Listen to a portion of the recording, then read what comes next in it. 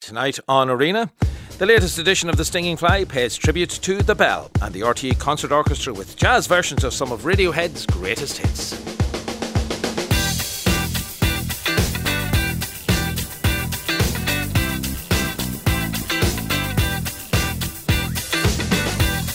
Five 51551 is the text. You can tweet the programme at RTE Arena. Founded in 1940 by Sean O'Whelan, The Bell was one of the 20th century Ireland's most important literary and cultural magazines, focusing primarily on short story fiction. It ran for 14 years up until 1954, and in that time had various subtitles, including A Survey of Irish Life, a magazine of creative fiction, and a magazine of Ireland Today. The Bell, in many ways, ran self-consciously against the grain of the dominant cultural thought during that period, encouraging writers to explore more contemporary aspects of Irish society, gave voice to writers like Elizabeth Bowen, James Plunkett, Valmont Kearns, David Marcus, and many, many others. Now The Stinging Fly, in many ways, contemporary successor to The Bell, has revisited some of the content from that 14-year period and asked contemporary writers like Nicole Flattery, Danielle McLaughlin, Danny Denton and others to select short stories from the period and write their own reflections on those pieces. Those reflections and those short stories have been brought together in a publication called The Writer's Torch, reading stories from The Bell, joined by one of the editors of this new publication, Elga de Hoker, along with one of the contributors, Anne Enright, who has written her own reflection on a short story by Sean O'Whelan himself, the original editor of The Bell. First of all, maybe talk a little bit, Elke, if you would, about The Bell itself, that journal, and its place in Irish society in that very interesting mid-20th century period. Yes, I think it was a really important journal at the time. O'Whelan really wanted Irish literature, Irish culture, intellectual life to open up to the outside world more, not to be backward looking, not to be, Gaelic revival, going back to Irish past and myths and so on. So he really wanted to forge a literature for the future. And I think he focused especially on the short story because I thought it would be the genre in which Irish writers could excel and do better than the British, I suppose. And we wanted to do that, I guess, at that particular point in time, maybe if not at other times, and maybe all the time. You're a lecturer in English literature at the University of Louvain in Belgium, but with a specific interest in Irish literature. So does The Bell really stand out within that, that field of study that you were in? Does it stand out as something very special? Well, I think it stands out for its sort of political mission to sort of open up Ireland on the one hand, so this intellectual drive it had, and then it also, I think, is really important for the literature, and so especially that's the perspective I wanted to look at in the project I'm involved with, analysing the short fiction it published and the kind of short story O'Whelan sought to promote. He really wanted to forge a tradition of the Irish short story, and he had very specific ideas what the tradition should look like. I suppose, Anne, we often hear about the Irish and the short story, and there's this immediate leap to, that comes from the oral tradition and the storytelling and the Shanachie and that side of things. And obviously I think that tradition is there as one source point. How important do you think O'Whelan and The Bell and that period was in the formation of what we think of as the contemporary Irish short story? Well, you just have to look at The Stinging Fly and see how important it is and remains, issue by issue. And the ability of a magazine to collect energy, to be eclectic, to take risks, all on a seemingly sort of not very important scale. So what you're left with are amazing nuggets after time has rinsed through what the contents of these magazines. And I think that's going to be the case in 20 years' time for The Stinging Fly, or 40 years' time for The Stinging Fly. And it is, they collect an energy and they collect a sense of forward movement. And they seem to be kind of moving. They're not heavy objects. They're not history-minded magazines.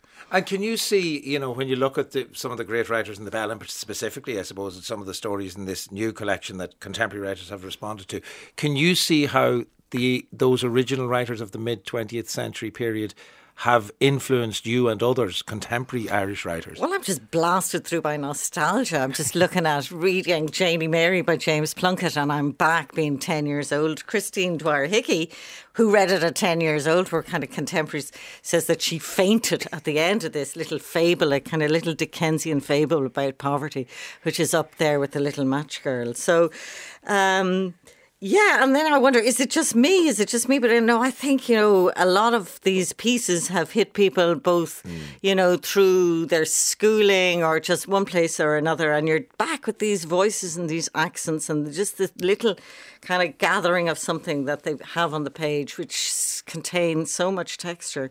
So, yeah, it is a very living object, actually, this book, to put the contemporary and the past together. And Elke, when it came to choosing and to assigning the pieces, I suppose, because each contemporary writer has a piece that we see printed in the journal, in the Stinging Fly now, and then the contemporary writers respond to them. Did you and your fellow editor have to painstakingly go through all of the issues of the Bell and kind of make a short list and say to Anne, look, here's a half a dozen, will you have a look at them? How did that work? How did you go about it? We have actually gone through all the short stories in the Bell, Phyllis and I, who've been working on that project. But we made a selection of the writers we thought really should go in, and we, of course, discussed it with Declan as well.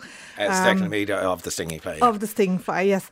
And then he mostly sort of paired the contemporary writers to the mid-20th century writers. Some for obvious reasons. 21st century, okay. 21st century. I haven't been mid-20th century for a very long time. All right. Anyway, so the Bell writers with the Stinging Fly writers, that makes it easier. Yeah, I'm using contemporary. It's so much easier than putting a century on it, Anne. Yes, it's a very gentlemanly approach.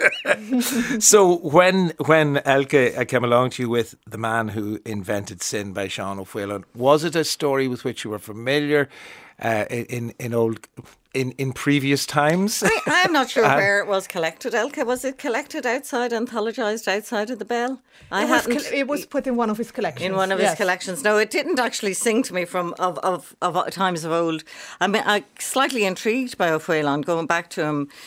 Yeah, Lovers of the Lake, The Trout, which we had for Leaving Cert, Feed My Lambs. These, when I look at them again, they I wonder why they're not more current, actually, why he's not more known and published. He was such a thing of the time. He had a kind of feeling that he wanted to be cosmopolitan, he wanted to be intelligent, he wanted Irishness and cleverness to be of a piece. He wrote, I was looking at The Lovers of the Lake, which he wrote about affairs like Frank O'Connor did a lot, but he kind of moved a bit further than O'Connor ever did. He was less sentimental and he was more realistic in some ways in his depictions. And this is 1940s Ireland. Yeah, it was very shocking. Yeah. I mean, he went almost, you might say, behind the bedroom door. But there's a story, Lovers of the Lake, where people are having an affair and they go to Lough Derg, and the conflict is very radically there between church and the realities of a non-divorce culture. But he mentions things like Puy Fusé. And you just think, looking at it, nobody drank Puy Fusé back in the day. So when he kind of confuses cosmopolitanism and Europeanism, there is a tincture of snobbery in there as well. Yeah. You say, who exactly are you writing about? And the middle classes were a bit sort of neglected. So it's good to see them back again here in this with people like Val Mulcairns. Mary Beckett is a great writer who hasn't seen a lot of coverage. But tell me a little bit more about the O'Phelan story that you did respond to this, that The Man Who Invented Sin. I was saying to you before we came to her, I found this story quite sad in many ways. Yeah, it's about an Irish college which is full of not nuns and priests, but nuns and monks. I suspect he meant brothers. And they're learning how to speak Irish in order to teach their slum, again, very O'Phelan word to say slum. Other people might be more tactful about the poverty of their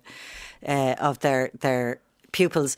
And anyway, they have a great time. And the writer, who's a kind of little bit aloof, meets two of the priests further down in life, and they have forgotten this very romantic, interesting, fun encounter, like kids going to the Gaeltacht. Yeah, it really sounds like It's really like having the secondary school Cayley, people. yeah. And Sister Magdalena, Sister Chrysostom, Brother Virgilius, and Brother Magellan, who are then called Maggie, Sissy, Jelly, and Jilly. Yes. And it's just, I mean, you really get to know this quartet, and you really, there's clear attraction between them, or certainly, a meeting of minds. How did you respond to that then? Your response is quite interesting in and of Well, itself. first of all, I love the idea of these people learning Irish way back in the day. And it did remind me, I mean, it chimed with a certain strand of my family, which were very much Irish-minded.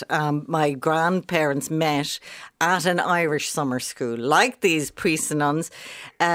And they met, the Irish summer school was started by a priest who was, in fact, my grandfather's brother. So there were a lot of priests and nuns in that family. There was a lot of talking Irish. And there was romance. I thought, I haven't seen this. It's true to my heritage. I haven't seen this before.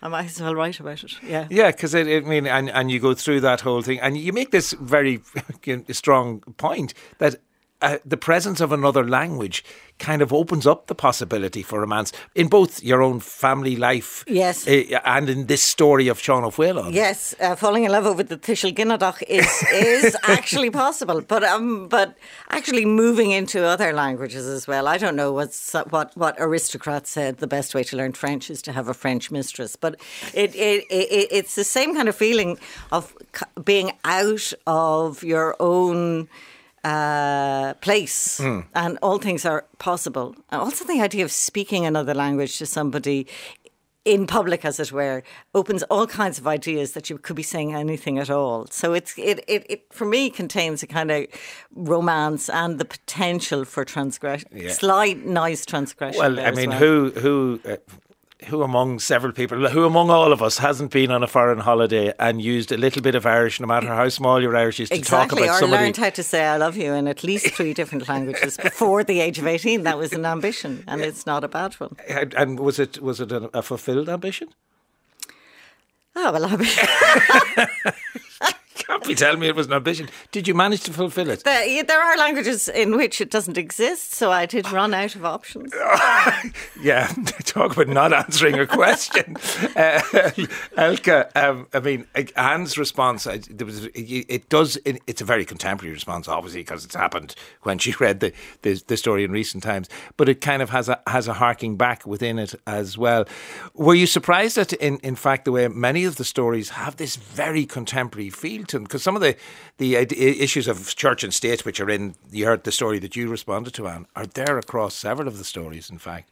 Yeah, it's true. And I think it's great with these Sting and Fly writers, forming a bridge to the contemporary reader. But some stories actually don't need that bridge even, and they speak to us as they are.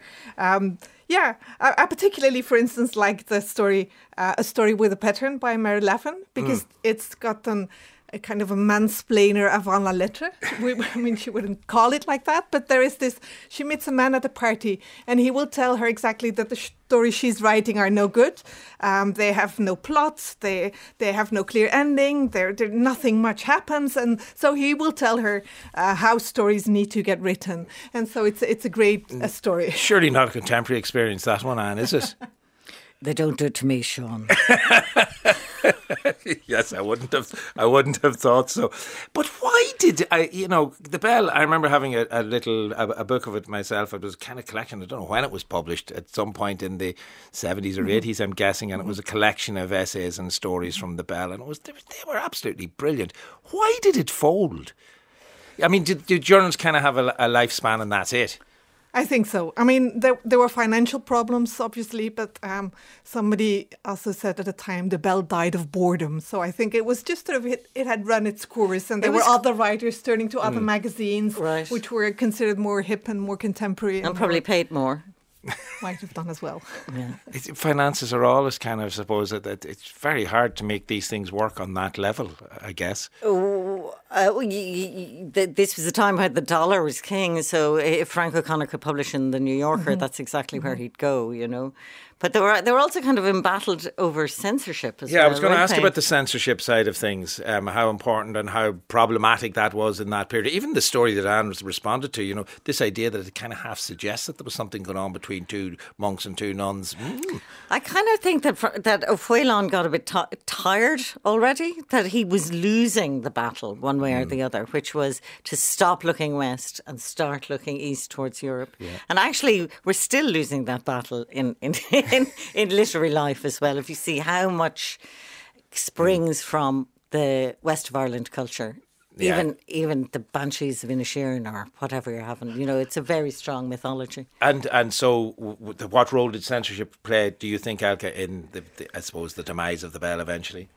Well, not really, I think, because the Bell periodicals didn't get censored. I mean, they didn't get banned because, of course, when they were published and sold, it was all over, and you couldn't sort of destroy all the copies of the book or something. There was wartime censorship, but that was of a different kind. But O'Phelan was very outspoken against censorship. He didn't object to it in principle, I think, but he objected to the use that was being made of it, like Kate O'Brien's novels being banned and so on. He was very vocal in his objection to that in his editorials. Oh, well, it's a fascinating set of stories that you've given us in this. And I love the fact that one is the bell ringing the sound and this one is a torch shining light on something. I like that kind of connection across the two titles of the anthologies. And thanks to Anne Enright and Elke Hoker from coming into us this evening. The Writer's Torch, Reading Stories from the Bell, is published by the Stinging Fly Press. 18 short stories in all, selected from the Bell Literary Journal, which was published, as I said, between 1940 and 1954. 18 responses then by contemporary Irish writers. Full details on the anthology on stingingfly.org. Sad news for music fans broke at the weekend when the death was announced of Tom Verlaine, frontman of the iconic American punk band Television. The band was an essential part of the legendary New York underground punk scene in the late 1970s, and their 1977 debut album, Marquee Moon, is hailed to this day as one of the great pieces of work to emerge from that era. Television were dissolved after a couple of albums, but Tom Verlaine released a further 8 solo albums, collaborating with artists like David Bowie, Patti Smith. And his influence as an artist, particularly as a guitarist, I suppose, is clear in the work of bands like U2, R.E.M. and many others. Let's go back to 1977, though now we're back into the 20th century we travel and take a listen to the title track from that Television debut, Marquee Moon.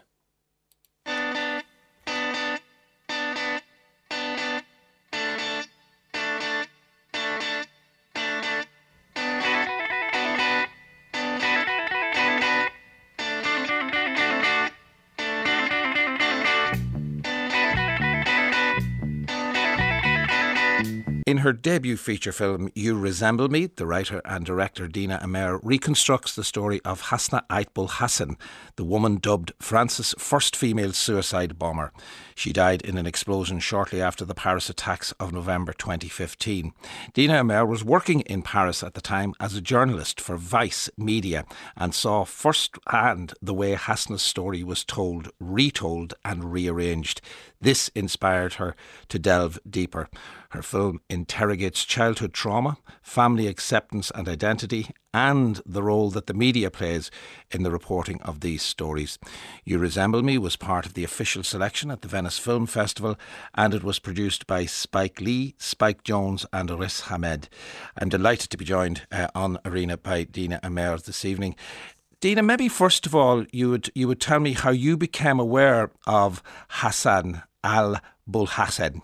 Thank you for having me. I first was put into contact with the story of Hassan because I was at the scene in Saint-Denis in France shortly after a bomb went off, when the police raid was closing in on Hasna and her cousin, who was the mastermind of the Paris attacks. And I reported, just like every other news outlet, that Hasna was the first female suicide bomber, and that was fake news. I felt so guilty about perpetuating this fake headline that I went to go find her mother. And her mother had turned away every journalist or camera that approached her door, but let me in because she believed that I resembled her daughter. And so everything really sprung from this very unlikely point of resemblance between myself and this woman who had been demonized and falsely called, falsely crowned the first female suicide bomber of Europe. And there was something that happened specifically at the scene that particular night that I think haunted you for quite a long time. What words did you hear Hasna shouting from the window? There was a viral video that was captured of her on the balcony as the police raid was closing in, and she was screaming, "Help, please, I want to jump." And you could hear a police officer yell back, "Where's your boyfriend?" To which she screamed, "He's not my boyfriend." And then the bomb went off. And that video became really crucial in painting this picture that she was actually in the gray. She was trying to leave. And then after, when the police actually surveyed the apartment fully, they concluded that she could not have possibly set off the bomb. It was someone else. And yet that headline had traveled the world.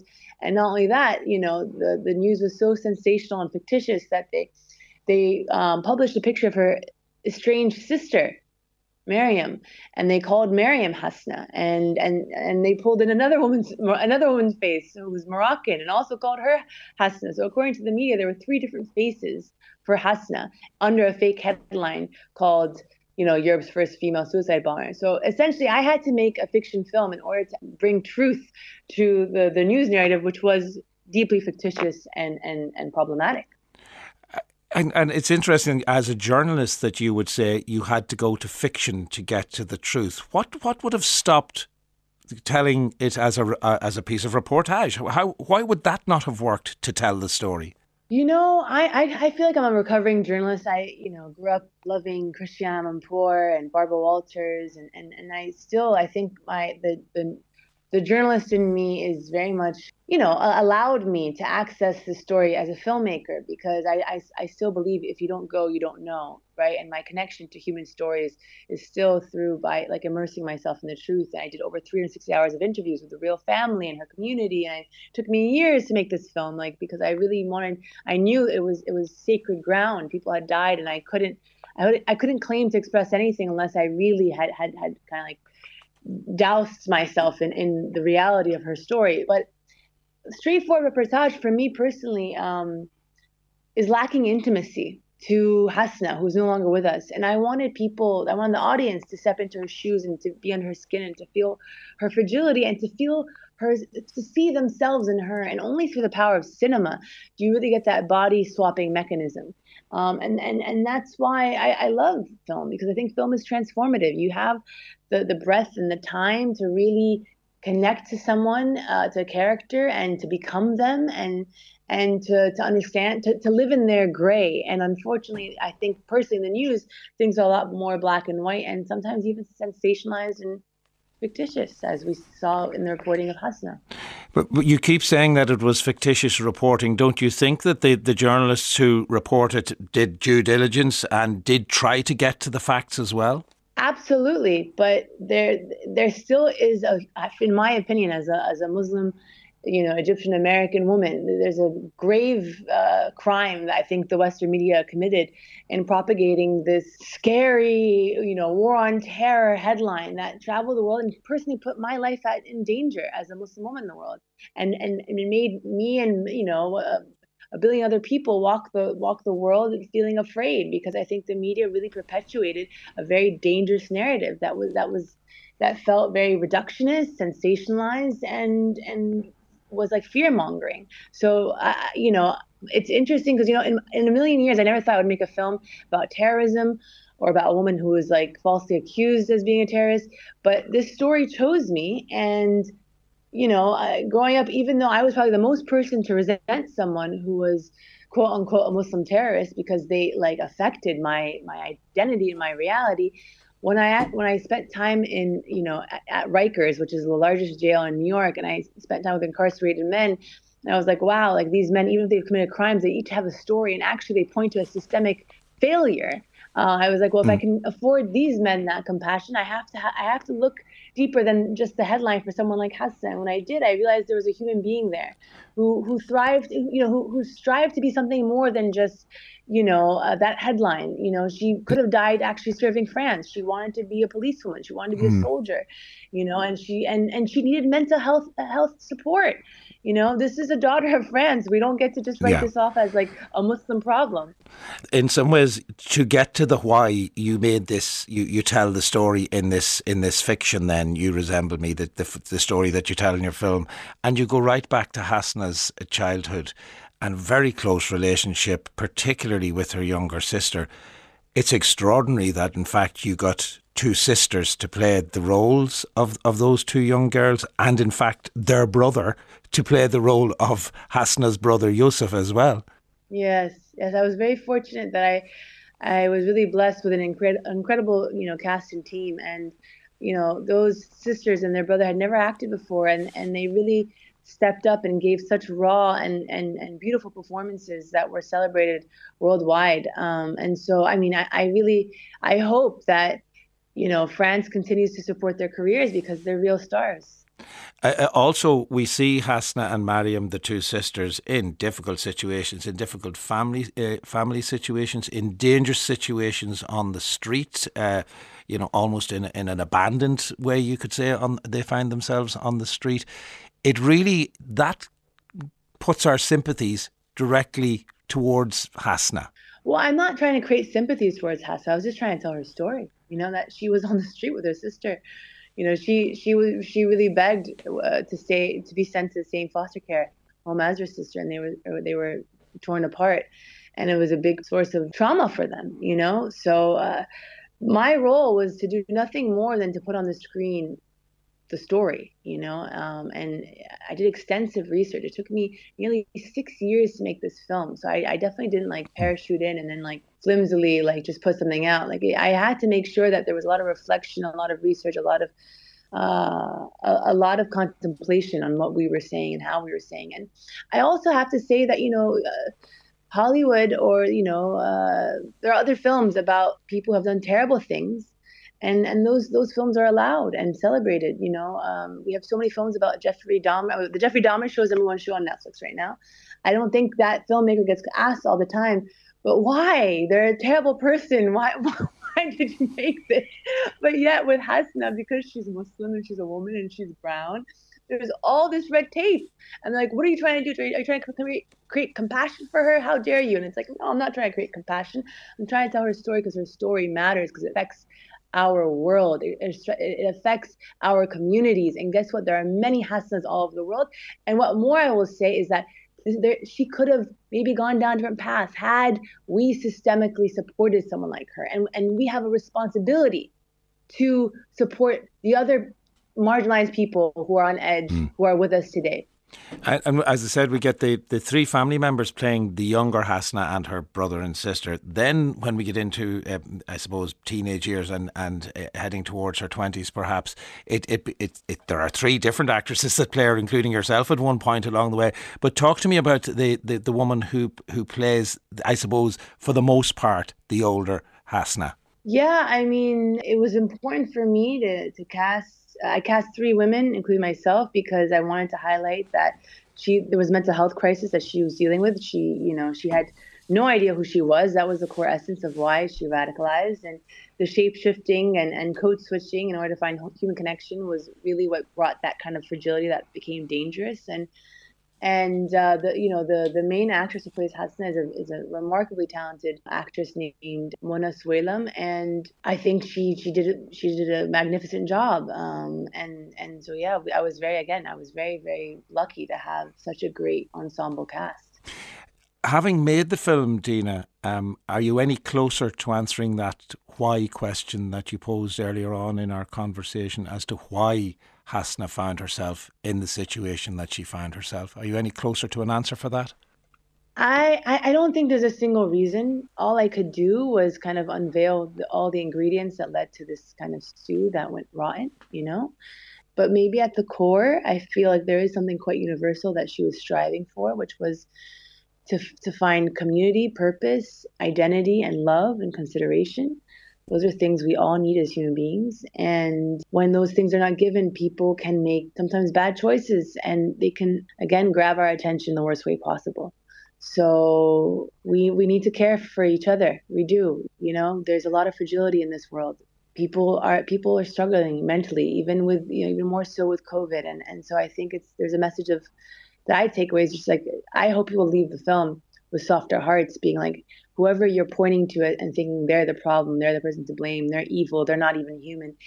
Soften your heart, they are a human being. They're a complicated human being, maybe. And accountability is necessary. But if we all want to kind of live together and live peacefully or strive for peace, we have to offer some compassion, you know? Thanks so much for being with us this evening, Dina. Thank you so much. Thank you. That was wonderful. Dina Amir there, the director and writer of You Resemble Me, which goes on release in Irish cinemas this weekend. Formed in Oxfordshire in 1985, Radiohead released their debut album in 1991. In the intervening 3 decades, they have become one of the most critically acclaimed bands in recorded music history. They hold the record for the most Mercury Prize nominations of any artists, with albums such as The Bends, OK Computer, In Rainbows and Kid A. They have experimented with a vast array of styles as well, from alternative rock to electronic music and fusion, from krautrock to jazz. So, if you were looking for bands ripe for interpretation by a jazz orchestra, Radiohead would probably be high up on that list. I'm joined this evening by Reinhard Dauma, who is the artistic director of the Nordpol Orchestra. And on February the 8th, the RTE Concert Orchestra, conducted by Reinhard Dauma, will perform the music of Radiohead, specifically Radiohead, a Jazz Symphony. You might explain to me, first of all, Reinhard, what Radiohead, a Jazz Symphony is. Yeah, good evening. Well, it's actually a collection of Radiohead songs which was arranged for a big orchestra, but not a classical orchestra, but an orchestra that can relate to jazz. So we found out these songs of Radiohead were this interesting to actually play improvisations on, like a jazz musician. But we have this Noordpool Orchestra in Holland, and there we developed this jazz symphony based on songs from Radiohead.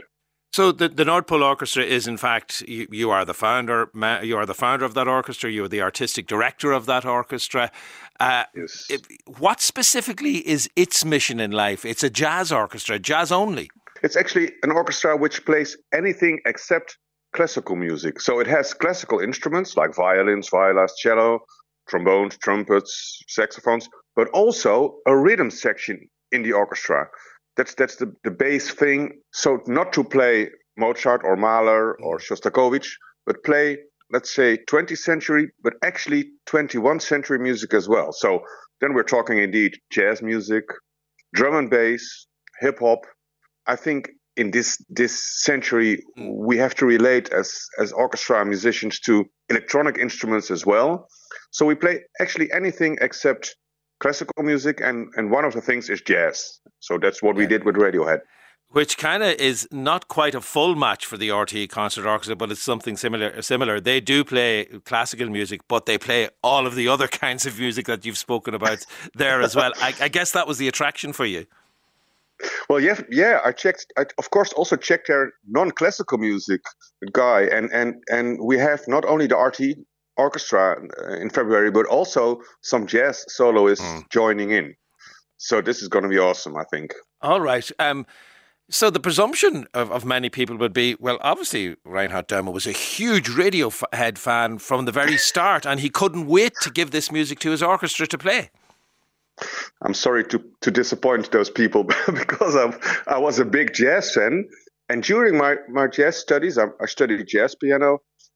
I found out that a lot of jazz musicians actually were thrown to Radiohead. For example, jazz pianist Brad Mehldau did a nice interpretation of Exit music from Radiohead. And then I found out actually there are more jazz musicians working on this Radiohead music because of the nice rhythmically let's say complicated rhythms, or the chords who are stapled on each other. So then I found out actually this is interesting to bring to an orchestra. So have the classical orchestration with the violins and the trombones and the woodwinds, but also have a nice space for the jazz soloists. Yeah.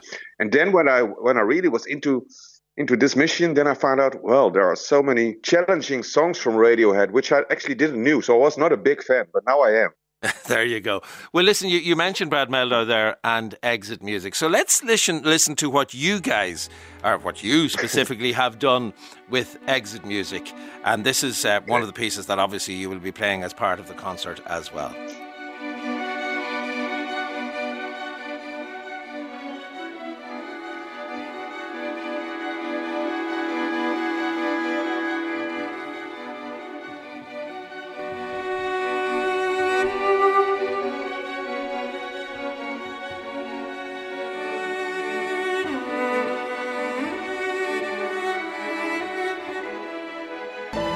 And that is Exit Music in a version played by the Nord Pole Orchestra. And joining me this evening is the conductor of that orchestra, Reinhard Dauma, who will be conducting the RTÉ Concert Orchestra in a performance of Radiohead's music in the National Concert Hall on February the 8th. I was really struck, Reinhard, when I listened to Exit Music in particular. It's probably the most classical track, if you like, and that's got large inverted commas around it, on the album. And I heard lots of shades of Philip Glass in there. Yeah, at the end you hear some big band vibe in a more Latin beat, but the beginning of this, well, actually you could say, for example, the French composer Ravel, this energy actually, this kind of orchestration you hear in the beginning of this Exit Music. But like you said, this is actually the most classical vibe kind of track. When you listen to You or to Paranoid Android, you have more this rocky feel. But when you're working through the songs like that, are there some of them that kind of fall onto the jazz orchestra very easily and others that just you fight against that kind of reinterpretation? Well, that's a good question, actually, because with two songs we merged together, Pyramid Song and Everything at Its Right Place. And what we are doing there is that we play them separately, but also they're joining each other. And then you get some rhythmical vibe in a 10-quarter beat, which really fits us and has improvisations in itself, but it is a rock kind of feel, just like I think Paranoid Android. And this Exit Music is more, well, the string orchestra giving it a classical vibe. And this is actually what we wanted to do, to really make it interesting for an orchestra, but still have in mind that we have a rhythm section and jazz soloists, the saxophone and the trumpet and the trombone. Let's have a listen to Radiohead, a little bit of Radiohead and Paranoid Android, which of course is, I suppose, one of their most popular songs. Let's have a listen to their version first of all.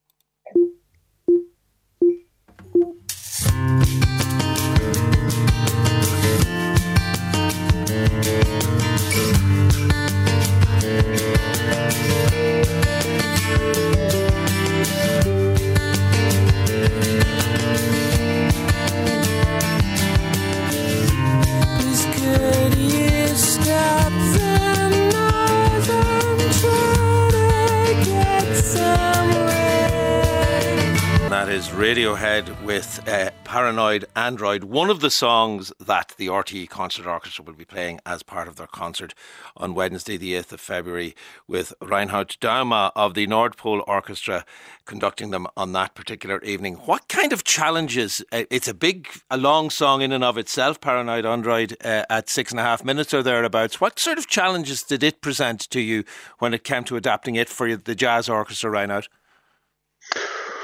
Well, actually, to think of making it not too sweet, not too romantic with the strings, because we have the string section. It's lovely, it's gorgeous, but this song has some raw elements in it, of course.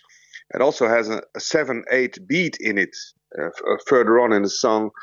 So keep this energy from the song, and actually the song without the lyrics, because we're not going to sing it. Tom York won't be here. It's just the melody combined with the chords and the rhythm that is interesting enough, and bring it to space for jazz soloists, but have it like an orchestra arrangement that is not too Disney-like. And maybe not that the song itself is sweet per se, but certainly there's a darkness in your orchestral version that brings out something else in the song. We listen to the opening section of your version of Paranoid Android as well.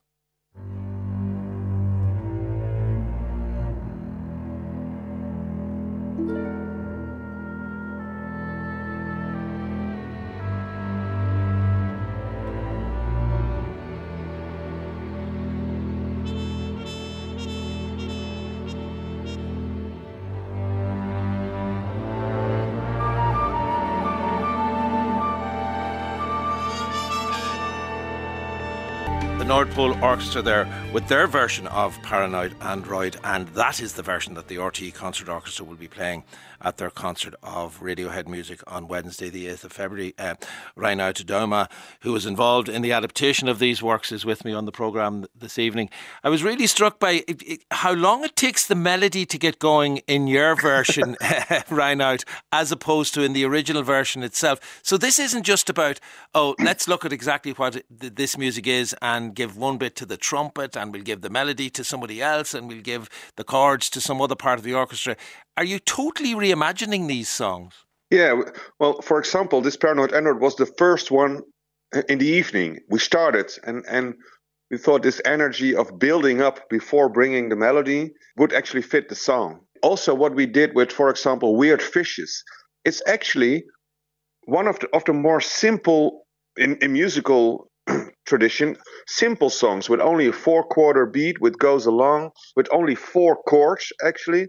So there we had this idea of this meditation kind of ongoing, almost minimalistic music, but then with this beat and building on more to the arrangement. So in every song, we skipped, of course, the lyrics and the vocals.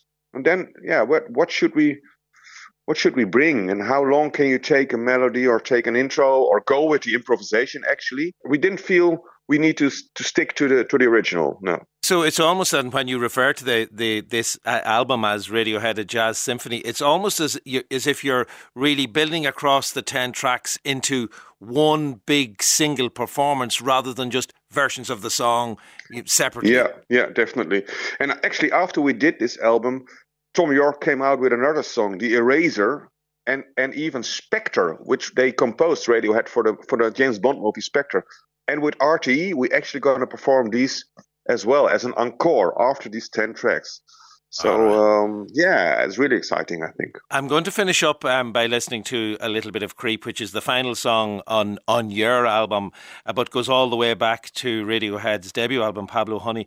I was really struck listening to the lyrics of this song, how, there's quite an uncertainty in it, and I suppose a little bit of self-loathing almost in there as well that comes across in the lyrics. Yours is not quite, doesn't have that self-loathing feel to it. Did you just put the lyrics to the one side and forget about them and just concentrate on what the music suggested to you? Actually, in this song we did. And I also noticed that at some point the guys from Radiohead said, well, okay, this may be one of the most famous songs, but this is not the one we are still performing or happy with.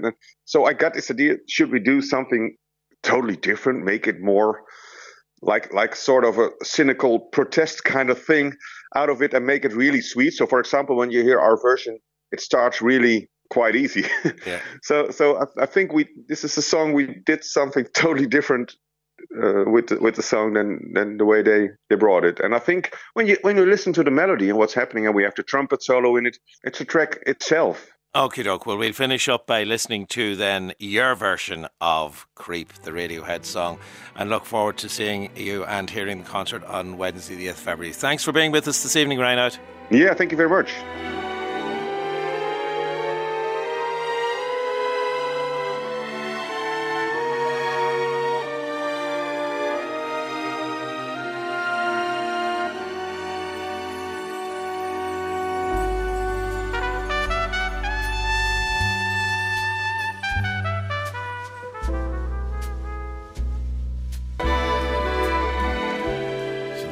Quite loungy at the beginning of that version of Creep by Radiohead as performed by the Nord Pole Orchestra. Of course, it was Radiohead's big breakthrough hit released in 1992 from their debut album Pablo Honey, but it does change enormously as it goes on that track. So that is from the 2012 album Radiohead: A Jazz Symphony by the Nord Pole Orchestra, and Reinhard Dauma, who was talking to me there, the founder and artistic director of that orchestra, will conduct the RTE Concert Orchestra with arrangements from that album on Wednesday, February the 8th at the National Concert Hall. But since that interview, in fact, since we recorded that, it has sold out completely, that concert. But maybe there'll be returns. Check nch.ie or orchestras.rte.ie for full details about that concert. I'm sure other upcoming events which are selling out very fast as well. But that album, some of you asking about Radiohead: A Jazz Symphony, yes, it is available on Spotify and other platforms, so check it out there if you so wish. But that is our lot for this Tuesday evening. Leah Murphy and Amandine Paso-Devine were the researchers. Michelle Gibson was the broadcast coordinator. Tommy O'Sullivan was on sound. And tonight's programme was produced by Ola McGowan. Back with you tomorrow night, Wednesday, February the 1st, celebrating all things St. Bridget and Lá Ila Brige, Iha Morach on Seo on Glór. In the meantime, I leave you now, heading towards news, and John Creedon will be with you after that.